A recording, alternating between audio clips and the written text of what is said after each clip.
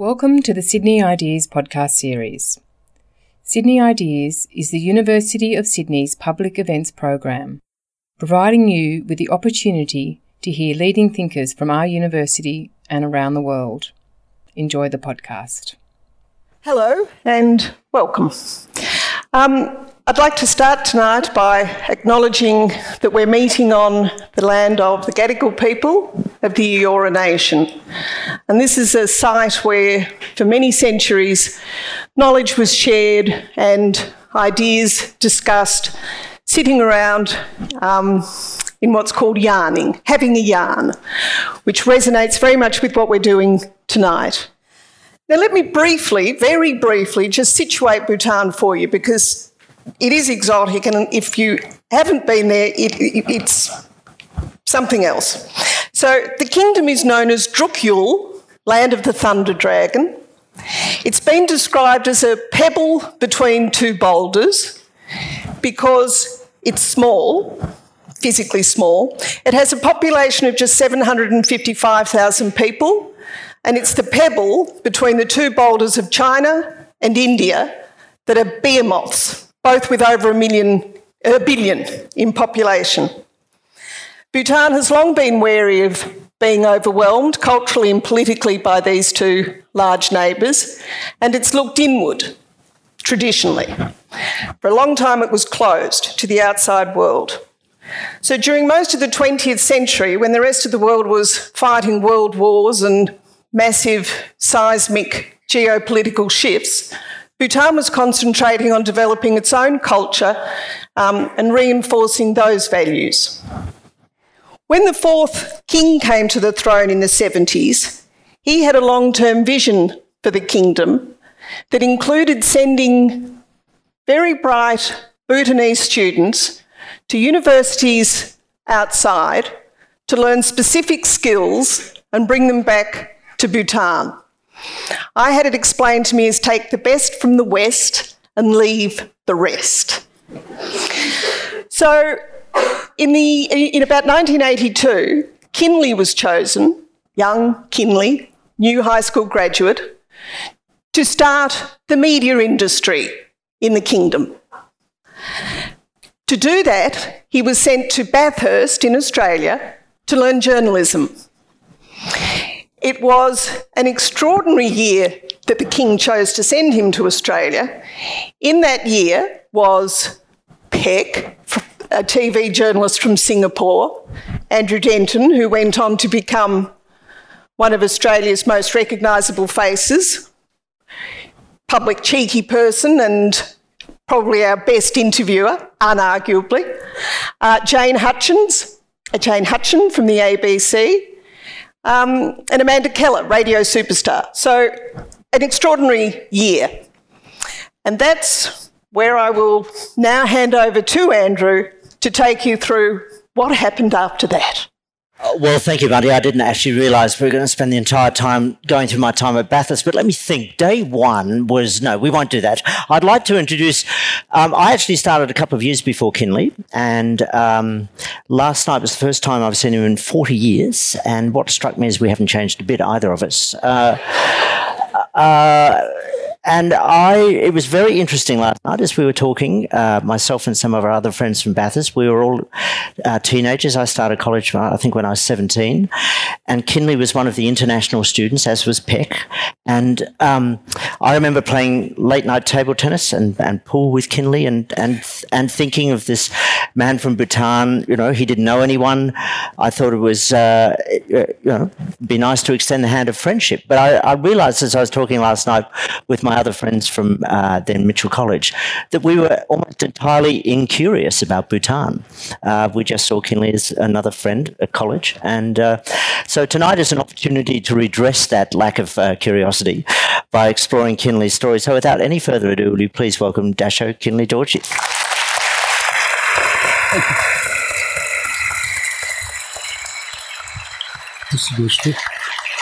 Thank you.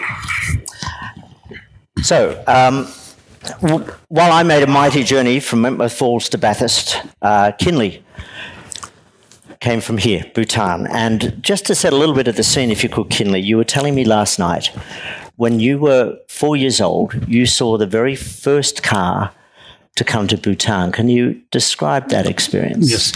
Well, this was around 1962-63. Bhutan remained hidden. As a small country with big neighbors, the decision made by our leadership, the kings, was to hide in the mountains. That's how we survived. And I think it worked. By the 60s, because of the geopolitical situation, Bhutan decided to open up. And one of the first steps taken was to build a road from the border, the Indian border, to the capital of Bhutan, about 180 kilometers.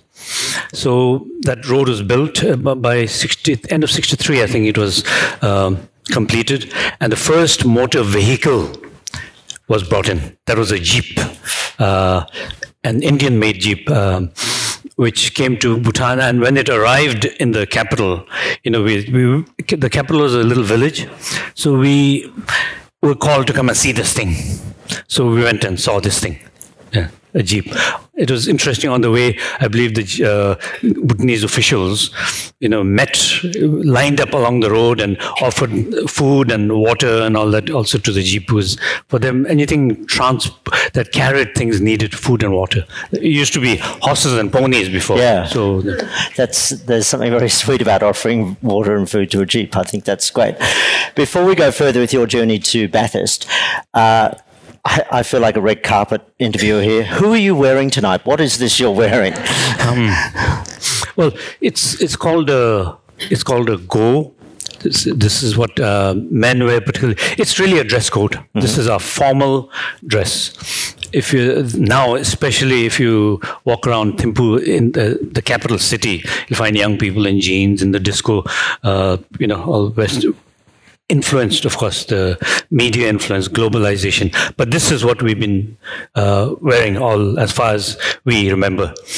Thicker material in winter, yes. Lighter clothes in summer. And do you wear that most days? Yes. I mean, this is our official. Uh-huh.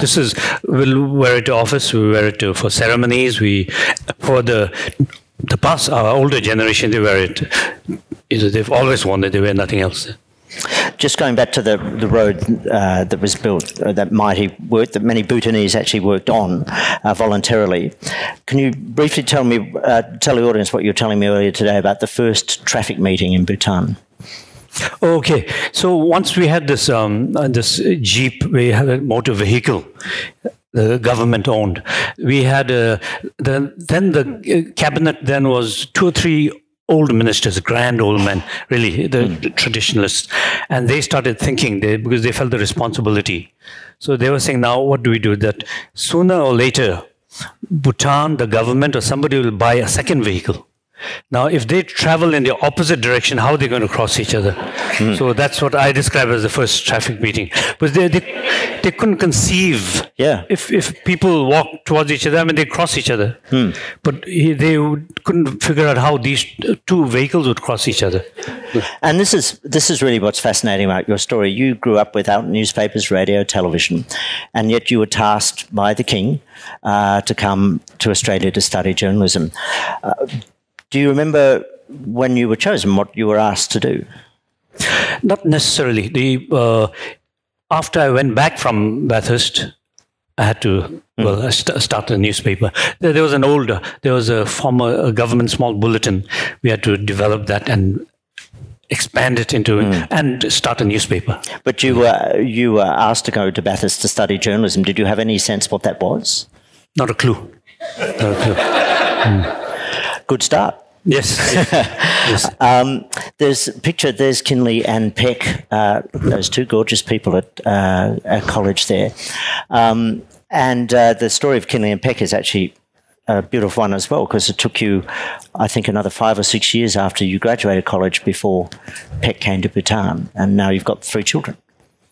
Yes. She lived in Singapore and helped me with the newspaper. We had to bring everything from Singapore, from computers to software to laser printer to some even printing paper. I'll get to the starting up the newspaper in a minute, but if you could just describe your journey from Bhutan to Bathurst, because there are a number of firsts for you, weren't there? Okay. Oh yes, everything was a first, but I didn't realize that. Because I had to go say goodbye to my mother, so walk to the village. It was 2 days, 1 day walk there, 1 day back. Then 2 days on a bus to the domestic airport in India, where I saw my first aeroplane. Yeah, and I got into that aeroplane. Then Calcutta, Bangkok, Sydney. And Sydney, I was put in. It's a little bit of a repetition, I think, but I was put into a hotel where I first saw my first television set. Yes. And what was that like? Interesting. I fiddled around with it and managed to switch it on, but there was a horror movie. There was all snakes and all that. It was really frightening, but I didn't know how to change the channel. That was a Welcome to Australia, Kinley. That wasn't a horror movie. I guess so. I didn't know how to change. I didn't want to experiment too much in case I spoiled it. So I covered my head and tried to sleep because I couldn't watch that. It was also the first time you encountered a lift? Yes, that was the next day. This nice lady came and took me to the scholarship office, and the lift got stuck. I didn't really know what was going on. They were panicking, and someone fainted and all that. I was wondering what's going on, because I didn't know that lift was not supposed to stop between 2 floors. Right. Yeah. So you had come from this ancient culture, as Bunty described, a country which had focused on preserving its culture. And you came to Mitchell College at Bathurst. Now, my first experience of Mitchell College at Bathurst, and I fear it was yours, was Orientation Week, where, amongst other wonderful rituals, they have a thing called the Iron Man competition, where very large cubic men drink as much beer as they can and then generally vomit. I don't know if you have any memory of that. I missed the orientation, so well, we're going to reenact it for you now. Okay. Nonetheless, the word culture shock seems too small to describe what it must have been like for you, coming from such a cloistered life, from a society which was in some ways still feudal, to Bathurst. What are your memories of arriving and orienting yourself? I think when the shock is that large, when the difference is that big, you kind of numb your way through, I think. Because I didn't think about what was going on. I didn't try and analyze. Just kind of, I think, followed things. And followed you to the bar, I think, and did some of those things. How did you, because you would go back to your room at night and you had to work out how to navigate this new world. What was your tactic for doing that? No details. I don't remember the details, but the different thing is it was very difficult to understand people initially because of the accent. I thought I'd gone to a boarding school in India. I thought I spoke English, but I couldn't understand. I couldn't understand the Aussie accent so much. Then writing. Well, it was. I must say, fun. Little difficult, but I just followed the first. In fact, the first few weeks, I wouldn't even remember how it happened, what happened. But I'm surprised you can't understand an Australian accent, mate, because it's pull the other one, Kinley.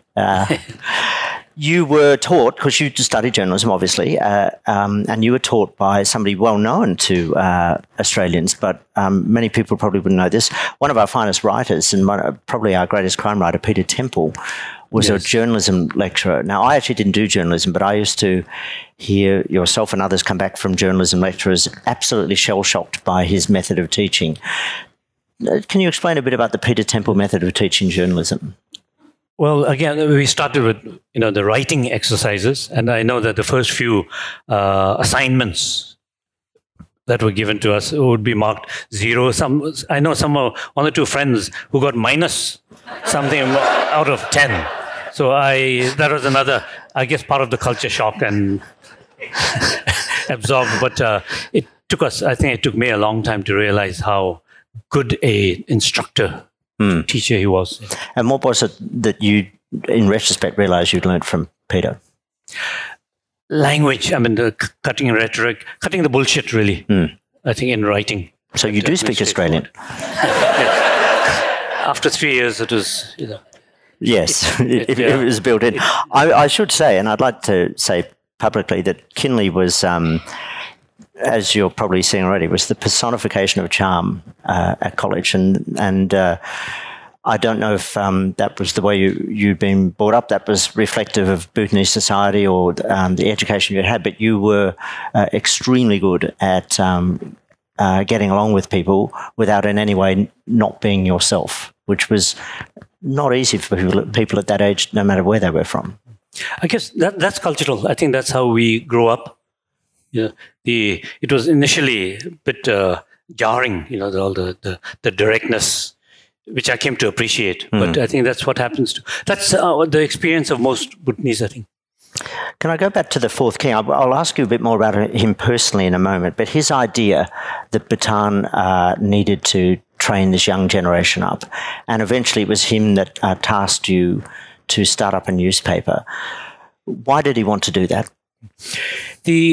Bhutan's opening up actually started with the third king in the 60s, in the 1960s, but the fourth king came into power in 1972. And by then, I guess he sensed what was happening around the world, and the world had moved into the age of information. We went through stages. Initially, it was infrastructure. So it was roads, bridges, and then schools, hospitals. And then by the late 80s, it was the information age, and the government, with the king as the head of the government, decided, okay, time to develop the media, starting with newspapers, radio. Television came much later to Bhutan, of course. The name of the newspaper is Kunsel, that's right. Yeah. Now, you said you had to bring everything from Singapore. You literally started from scratch. Can you explain how you build a newspaper from scratch? Mostly with help of friends. Because at college, I learned to use a typewriter, or trying to use a typewriter. But in a year or two, when we were talking about producing a newspaper, we had a friend who's around here also in Singapore, Tengwan, knew all about computers. He was very excited about what Apple was doing. Apple was producing a little computer and software. So that's what we took. We didn't really analyze it so much. We knew that there was there were computers, there was software called PageMaker. So we bought this in Singapore. We took it to Bhutan and did the page. Literally, we had an idea in the mind about how to an A3. This is what the newspaper should look like, but we didn't know how to produce it because the technology, newspaper, print technology, meant nothing to us. The hot metal press, that was completely irrelevant for Bhutan. Yes. So these two little computers and a printer, and eventually a Heidelberg printing machine, and we produced the paper. Though we had, of course, many problems, like people didn't want to read on weekend because reading for Bhutanese people meant work, any kind of reading. So we had to introduce the concept of reading for other reasons. Then we didn't have stable power, so we had to link it to a solar panel. As I understand, for a while you had a power cord running from a Swiss bakery that was across the street, and that was running the newspaper. Swiss bakery man, the Swiss bakery man had fixed solar panels on his roof. So we pulled wires from the solar panel, charged a truck battery, the big Tata truck battery, and we plugged the computer in there. You said that you had to encourage people to read for other reasons. How do you do that? Well, once the newspaper came out, it was weekly, distributed on Saturdays. People picked it up. People started picking it up because we were providing kind of information which they normally didn't have. In the past, it was oral. It is actually in many ways still a very strongly oral society. Our biggest competition has always been gossip. So, but once we started distributing the newspaper on a Saturday, sending it out to the different districts on buses, the people started looking forward to it, and then started reading like notifications and news. Your very first advertisement was almost by accident, wasn't it? Yes. It came all of a sudden because this man came from a northern district in Bhutan called Ha. They were yak herders. So, and in Bhutan, the most popular sport is archery.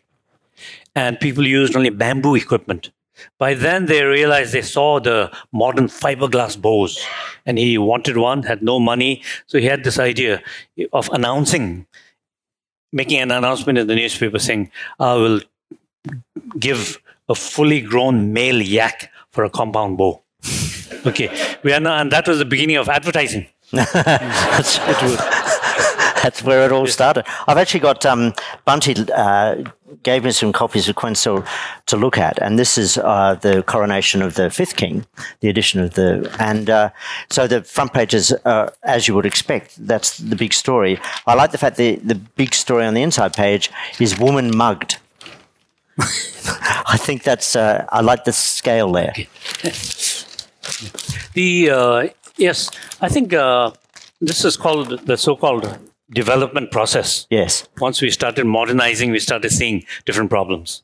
Also. And I think, it's still, fortunately, it's fairly rare that of these incidents, but it's emerging things that come with growth, with modernization, with development, with change.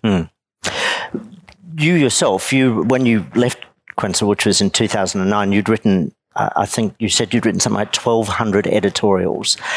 And part of the reason you have been honoured here and within your own country is because of the way you influenced Bhutan's ability to look at itself. And you wrote that there were real challenges to developing and extending free speech because your society itself resisted that. Why was that? Of course, even a hint of having done something, having achieved something makes us or me a little uncomfortable because I don't think I did that much. Things just happened. But small that's clearly society. That's clearly not true. I mean, you were tasked to do something and you did it. It didn't just happen. Well, I mean, but talking about it, yes. I think we shy away from that kind of. Well, if it's equivalent to boasting, I don't think it's good for our karma. We're thinking about the next life. It's not good merit. But in Bhutan, yes, in a small society where we're all related to each other, literally. And that's where whatever you do, there's reaction from society. It's not. And I learned to self-censor because I was aware of this small society and what kind of reaction there would be.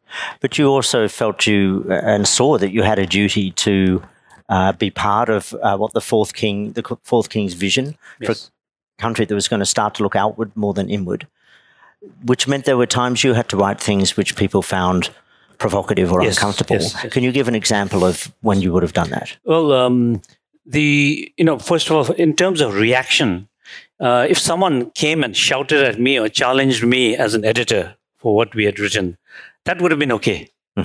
But then you could have an older person coming and sitting down saying, look, your father and I grew up together. We used to eat from the same plate. Why do you need to write this? That's a little more difficult to deal with. And some of the reactions, like once, because until 1999, television was illegal in Bhutan. Television wasn't formalized, and a photographer. This is just an incident. A photographer of the newspaper found someone hiding a television dish in a bush in the garden, and he photographed that and asked me to print it, and we said, yeah, why not? Don't use names and all that to print it. But the moment it was printed, the owner of that came, a huge complaint, and as a result, that person's 5-year-old son and my 5-year-old son were best friends. My 5-year-old son was not invited to his birthday party. Right. So sometimes it can be those things are a little more difficult to deal with, I think. But were there times where you clearly felt it was your duty to put your responsibility to Bhutan ahead of potentially spoiling a relationship you might have with someone? Yes, there was no choice. Yeah. In what kind of areas would you be doing that?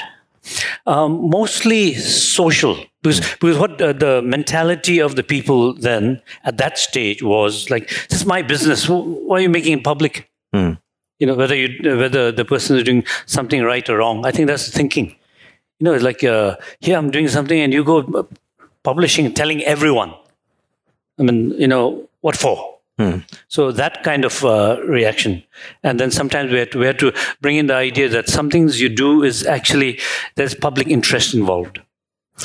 On the question of public interest, the king in Bhutan, as I understand it, is revered in a way that's difficult for us to understand, well beyond any other monarchy that we'd be aware of, a truly beloved figure and respected. But there would have been times where the newspaper, without directly questioning the king, might be obliquely questioning a direction that the country was taken, which might be seen as criticism of the king. What would happen in those situations? No, we did that quite often. Right. And I think the king saw that as something quite healthy. I mean, something that helped actually point out certain things. Yeah. So that itself wasn't a problem, because we questioned the government all the time. And then government, well, we did it gently, not in harsh language. I think skillful means, sometimes a little indirectly. But that would have much more impact than being very direct and loud in another culture. I'm curious about how you were able to do that easily, because I think about half the government advertising went to you. That was where most of your income came from. And for a long time, you were the only newspaper in the country. So how did you maintain a level of independence to be able to criticise the people that were providing a lot of your money? Very difficult to describe briefly, but the whole approach was, I think, pushing the boundary of speech, step by step. That's what we were doing. There were things we wouldn't, I guess, as time passed, every year we were pushing things a little further, whole society. And then after a while, we used actually things like strategies like letters to the editor, which sometimes I wrote myself, and other things which, Yes. and advertisement commentaries and all that, to reflect people's concern. Right. Did some of those letters complain about you as the editor? No, not really. I didn't go. I would have done that if I were you. It would have got rid of all the complaints, like, that person's going in hard. Yeah. But actually, talking about letters, the one example that comes to mind is that we had a hospital in the capital. The hospital was running out of water because one or two very important people had siphoned the water from the source before the hospital. So the hospital itself, was dry, and one of the one of the chemists, someone working in the laboratory, came to see me, talk to me about it. What can we do? So I said, why don't you write a letter? Don't mention names, because in the small place, everyone knows what's going on.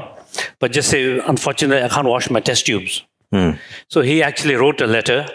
The newspaper came out on the early Saturday morning. 9 a.m. on Saturday, the king was at the hospital, saying, okay, what's going on? And so he called the minister, directors, and demanded an explanation. And he said, I want it fixed within 24 hours. And I'm guessing it was. Sunday morning, 9 o'clock, he was back to see whether it was fixed. And it was? And that hospital didn't have water problem for a long time. Yes.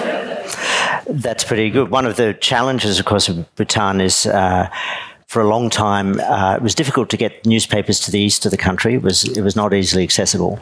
Not only did you train a lot of journalists, but you eventually were able to build a printing press which could distribute to the east. Peck told me a really instructive story last night that when she was quite new to journalism in Bhutan, a story came from the east where I think the telephone line was installed in the early 2000s there. And the story had been sent to her that a Japanese team had arrived in this small town to install a telephone. And the story she got was a Japanese person in this town because they'd never seen a Japanese person. And as Peck told it to me last night, she said, I changed that story around because I thought the story was about telephone comes to town for the first time. And she said it was only much later that I realised that, in fact, I got that wrong, that the true story there was these people had never seen someone from Japan at all. So the sense I got was that a lot of the outlying parts of Bhutan, the idea of a newspaper was a very alien concept. Is that true? Yes, yes. Oh, talking about the Japanese, I think what struck the people was that, in Bhutan, when you eat, you have a large volume of rice and chilies and meat and whatever. But these people, this Japanese team, were asking only for hot water. And then they were pulling instant noodles out of the bag and eating instant noodles, and people didn't quite understand that. But in terms of story, every visitor to Bhutan was a story. Do you have fake news in Bhutan? Do we have fake news? I don't know. Probably in some form or the other. Yeah. Knowingly or unknowingly. Not everything is verified. Yes. Was in a oral society, the stories do spread. By the way, I should say, we're going to talk for about 45 minutes, and then you're going to get a chance to ask questions of Kinley. So start storing up your questions. If you can't think of questions, I'm just going to nominate people and make them ask the questions. Freedom of the press, that's a big issue in this country. It's becoming increasingly encroached upon. Is that important in Bhutan? Yes, it's written in the Constitution of Bhutan has 3 very specific articles: freedom of expression, freedom of media, specifically, and right to information. Yeah. And I think the fourth king and the drafting team were conscious of the need for legislation to support this. It might be a gradual process, but it's there, protected by the law, mother of all laws, I suppose. I think we need to send some of our people to your country to learn a few things. Take the best from the East, be a better beast. I want to talk about the fourth king. There he is. He seems like a quite remarkable man to me. He took the throne when he was 16, Yes. then the youngest monarch in the world. And still at 16, that's when he first spoke about the idea of gross national happiness being more important than gross domestic product. Now, before we get to what gross national happiness is, where does a young 16-year-old man get that kind of insight? The kings of Bhutan, the tradition was that the young prince or the crown prince would be brought up by the father, in court, being exposed to all the responsibilities of governance. So that's how they are, I think, it's brought up intuitively. So, and then from his generation, they studied, they read more. Our king, the fourth king, I know a number of foreign journalists who came to Bhutan, British, well, including BBC, CNN and all that. And when they interviewed him and they come out of the audience with the king, they suddenly realized that they were interviewed. A lot of my journalist friends said that. The king asked them so many questions that they realized that instead of them interviewing, the king often interviewed them. So I think that was the kind of a very very enlightened learning process. Even so, 16 is, this idea is still considered to be, if not revolutionary, evolutionary. 16 is very young to have that kind of an insight. Do you have a sense of what led him there? Maybe just off the cuff. Maybe if you're placed on the throne, you have no choice but to take the responsibility for an entire population. You're suddenly a father figure. He felt a great need to modernize Bhutan. He ultimately abdicated and brought in democracy, democratic elections. Yes.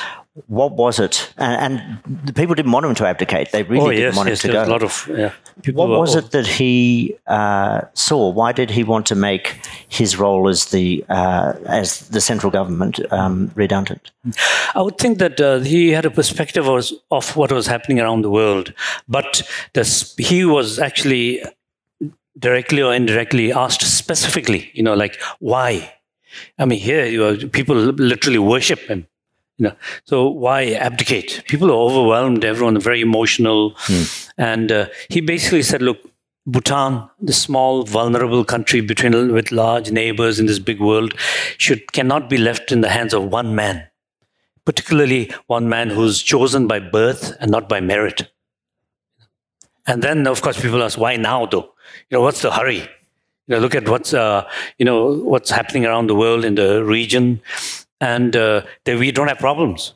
So why do you want to change it? And the American journalist actually quoted saying, trying to fix something that ain't broke. You know? And he said, you should bring in change when things are working well. Don't wait for tragedy. So it was very, very clear-sighted. And you told me last night that he, now that his son is on the throne, that he basically likes bike riding around the country. Yes, he's basically stepped back. Yes, he's known to cycle around, around the valley and all that, but he's stepped out of the scene. And what I didn't understand, when we think of, palaces and so on, the Bhutanese king lives in a small house. Oh, he's always lived in a small cottage, like a log cabin. Right. Yeah, in the forest. So anyone could knock on his door if they so chose. Well, that was the right of the people. Yeah. People could stop him along the way and access to the king. I mean, that's one of the rights of the Bhutanese people. As the editor of Queensel, and you went on to with Peck to do other things. You brought out a journal called Druk, which is many thought leaders in Bhutan talking about different areas. But as the editor of Queensel, you saw it as one of your duties was to improve the national conversation, elevate it, if you like. But you did that according to the 4 pillars of gross national happiness. Can you explain what those pillars are? That's kind of reflecting when Bhutan when the king declared that gross national happiness is the national vision. What we had to do was try and understand it, and in many ways, and eventually to cut a long story short, we kind of identified, we as in Bhutan identified these 4 pillars as conditions. It's difficult to explain without going back a little bit. What is gross national happiness? So we first step, identify happiness is not fun, pleasure, not the temporary senses, but the deeper abiding contentment. And that lies within the self. So because the skepticism when Bhutan first announced that, when the king first announced that, was people thought, government guaranteeing happiness, promising happiness. That was a lot of skepticism, because I think it's well known that governments are actually better at making people unhappy than happy. So that's why the questions. We could export, actually. And so in terms of fulfilling that responsibility, the government had the state had the responsibility to create the conditions where individuals could pursue happiness. It wasn't guaranteed from the government. So those are the conditions identified as 4 pillars, like pristine environment, preserving your culture, sustainable economic development, and good governance. Okay, so let's step through those. Preserving the environment. The king mandated that is it 72% of your forest remains intact? Yeah, 72% of the country is forest right now. Yes. But the constitution, he put into the constitution that 60% of Bhutan must always be forest, all time. Can I put a hypothetical to you? Let's say that in Bhutan, an extraordinarily rich seam of rare earth minerals was found, which power mobile phones and computers, enough to, over the years, address Bhutan's health and transportation needs. But it would obviously involve ripping up a chunk of the environment. Under the paradigm of gross national happiness, how would that be assessed?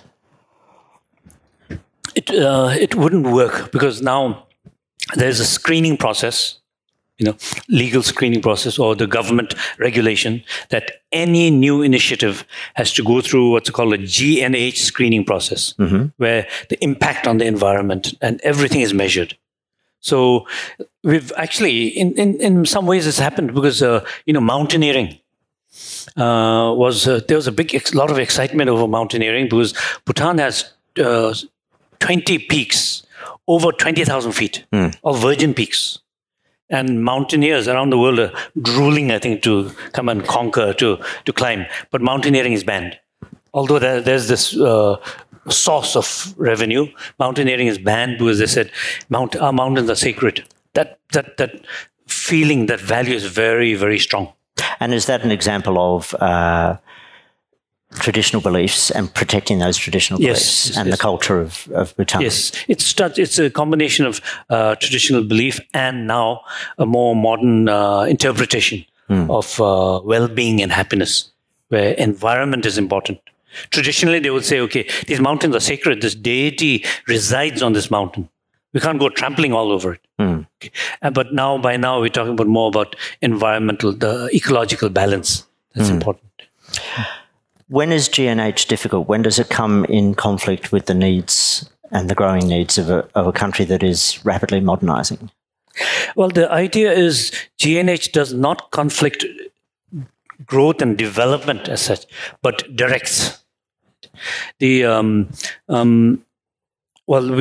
talk about G&H, if we interpret it as, that it's a personal contentment. Government has a responsibility at one level, interdependence, we say, because it's not something that came suddenly.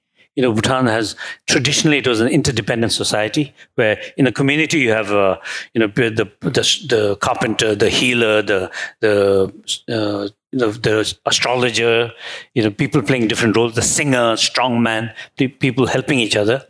But in Bhutan, it goes beyond that. It's nature around, all life forms, you see. So you would respect nature. I mean, you don't cut a tree to sell it. I mean, our grandparents wouldn't have dreamt about it. We are thinking about it. Hopefully, it doesn't happen in the future. But that's a very strong value already there. So, it's that value to keep in check materialism. I think what's very important to understand or to remind everyone is that gross national happiness is a pun on gross national product. That GDP is GDP-driven development, GDP-driven growth is wrong. That GDP is all about money, it's all about economic development, and that pursuit of GDP, we're losing so many things. We're losing culture, we're losing our values, losing our identity. We're consuming the earth, literally. Would you say that since that pun was instituted, that the life of Bhutanese people is measurably happier? It's a struggle, but it has kind of checked unrestrained growth, random growth. Very much so, because you're reminded at every turn. And which I see as, that old story of the ancient Greek king who had allegedly had the slave whose job it was just to whisper in his ear, "This too will pass."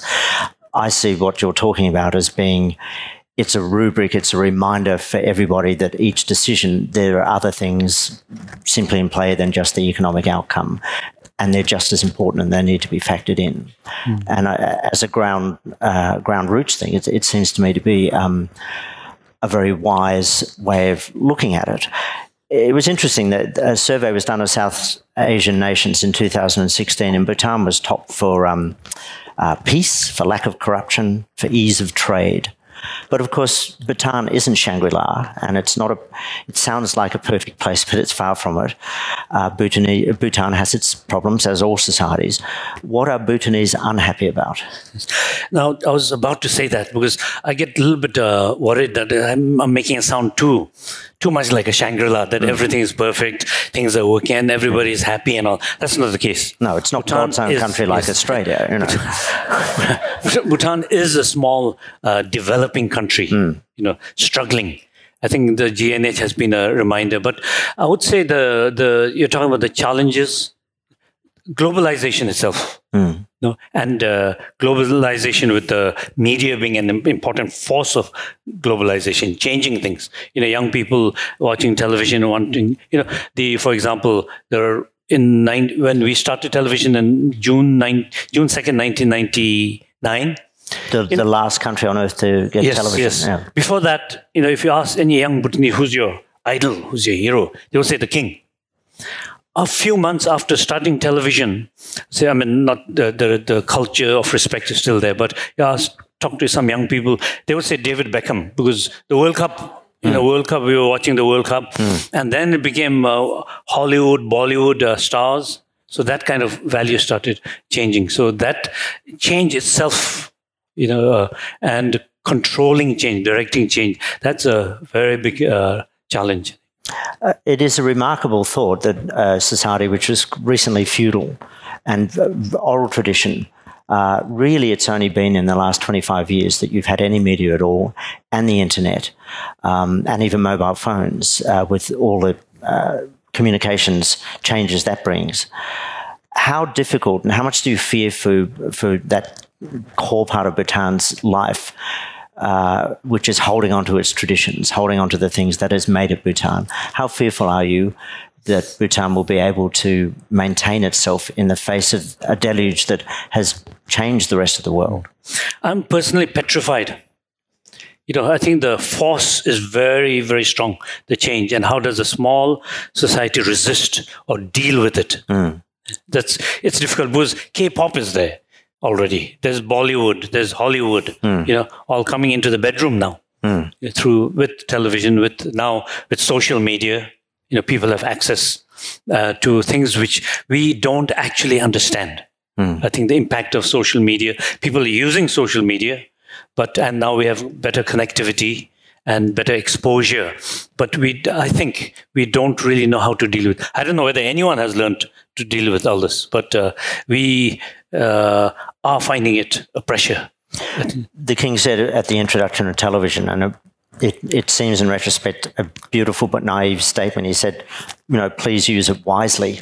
And he said the same about the internet. If you could put the genie back in the bottle, would you?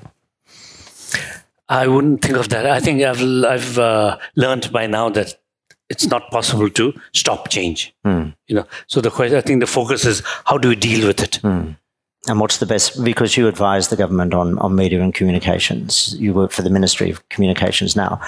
What's your best advice for how to deal with it?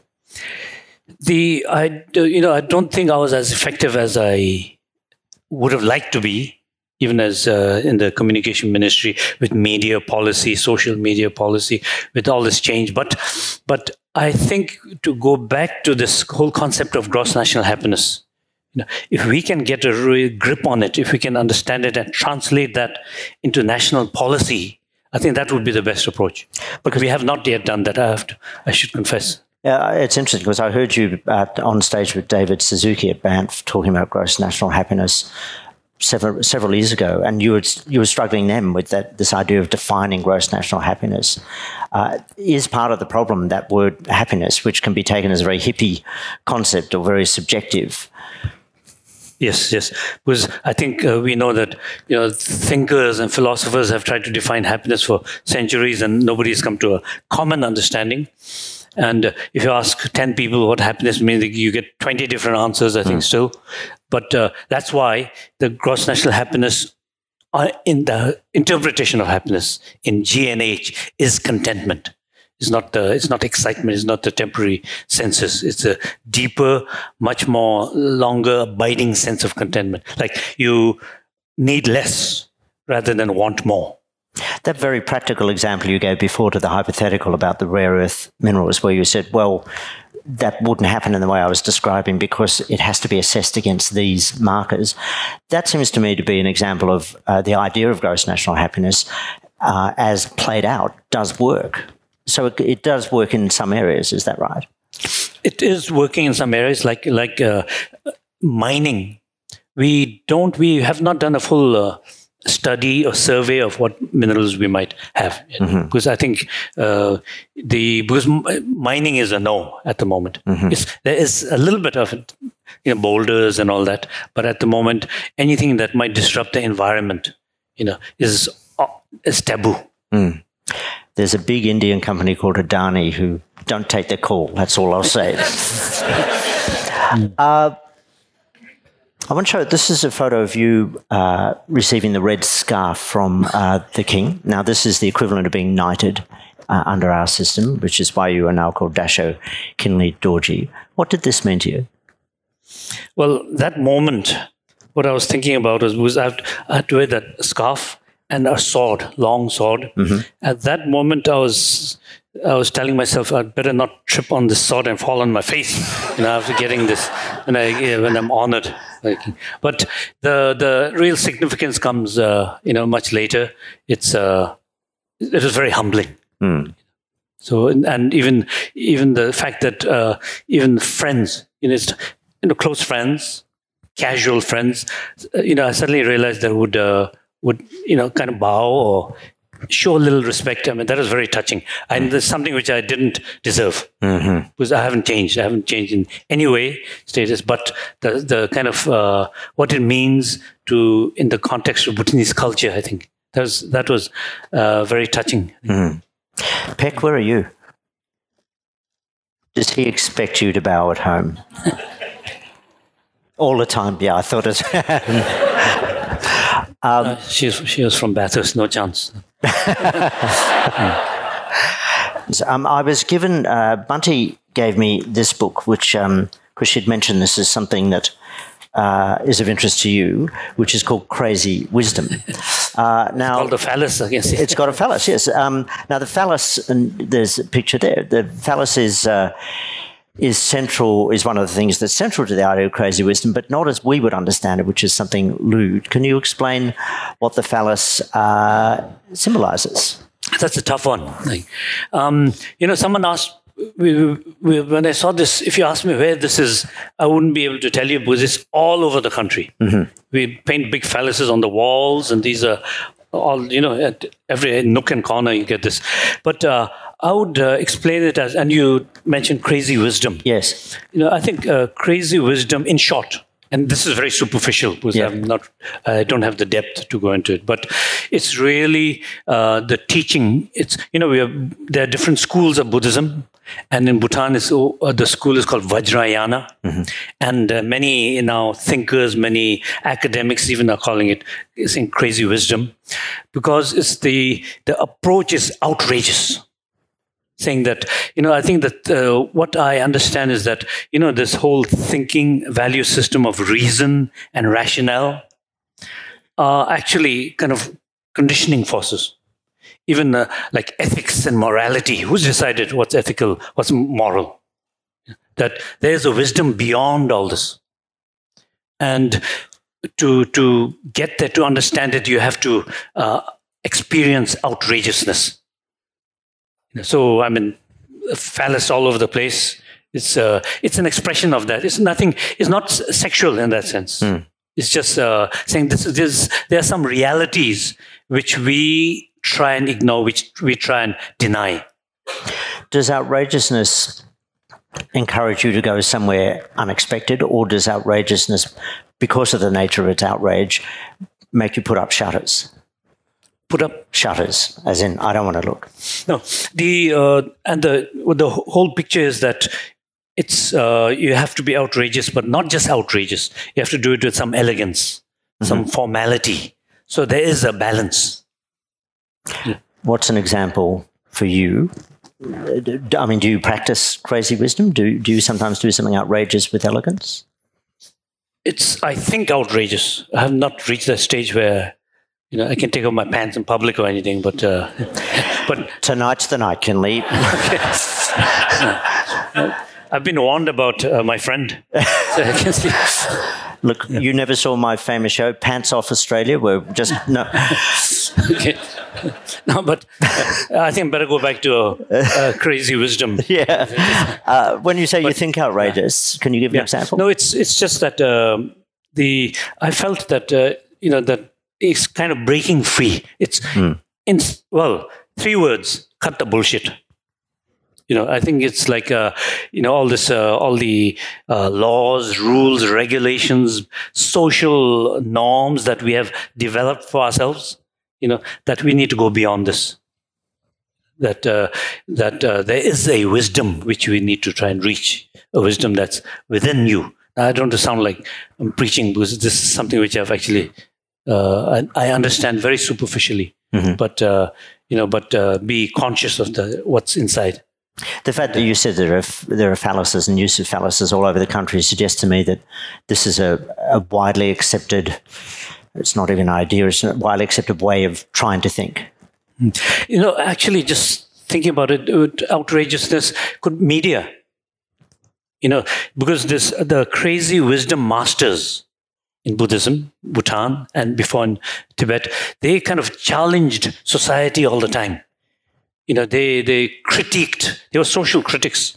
They literally made fun of the institutions, monastic communities, all that, for their hypocrisy. And that's why they behaved as they did. And I think in many ways, if the media media industry had to have a deity, that would be these crazy wisdom masters, I think, because you critique society, you become unconventional, unrestrained, and basically cut through the hypocrisy.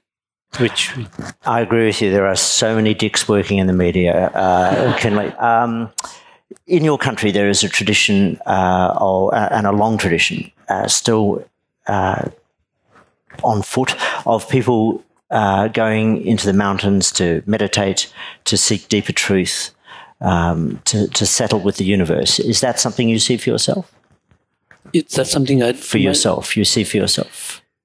I haven't reached there yet. I would love to, but I don't have the strength to get there at the moment. But it's common in Bhutan for practitioners, as we say, Buddhist practitioners, to eventually go into the mountains to meditate. We start with meditating 1 or 3 minutes a day.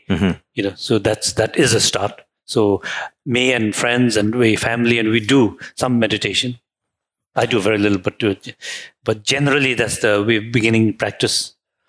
But for us, it means that. It means getting to watch your mind, basically, understand yourself, and that wisdom, everything lies within. Is that something that's actually an ambition for you, or that? Oh, okay. What do you think of it? I mean, would you get into something like that?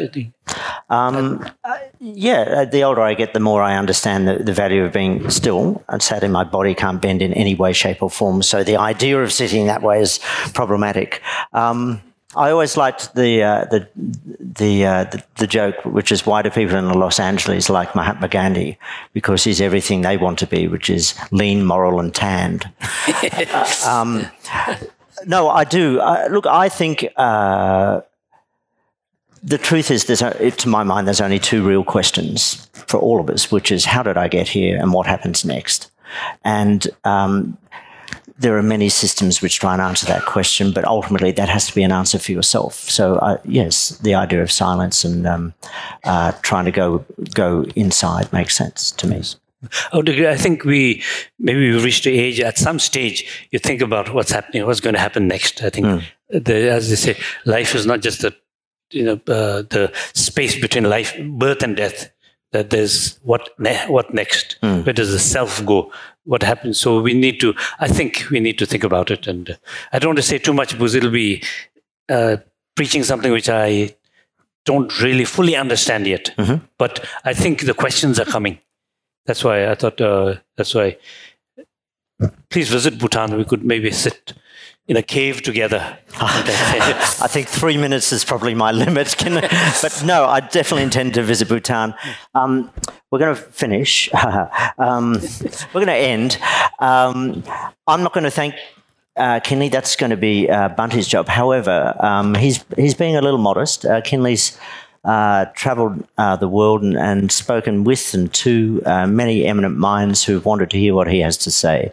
He got the red scarf in Bhutan because he's been an instrumental thinker as they've developed in an extraordinary way over the last 25, 30 years. So it's been a real privilege for me to spend time with a man who I remember as a pretty damn good table tennis player from 40 years ago. So my thanks, but Bunty, over to you. Thank you. Thank you to you both. That has been absolutely fabulous. So often when Bhutan's talked about in the Western world, it's in simplistic terms and it's got a few preconceptions. People are nodding. And I think tonight we've got a glimpse into some of the robust way that Bhutan is addressing problems that are clearly global human problems, which has been absolutely fascinating. So, Dasho Kinley, thank you so much for coming to Australia and thank you so much for speaking to us tonight about so many interesting topics. We really appreciate it. And before you applaud, Andrew, thank you so much for taking this journey with us and leading your old classmate along this path. Pleasure. Thank you both. Thanks for listening to the Sydney Ideas podcast series. For more information about our upcoming events or to listen to more podcasts, head to sydney.edu.au/Sydney_ideas.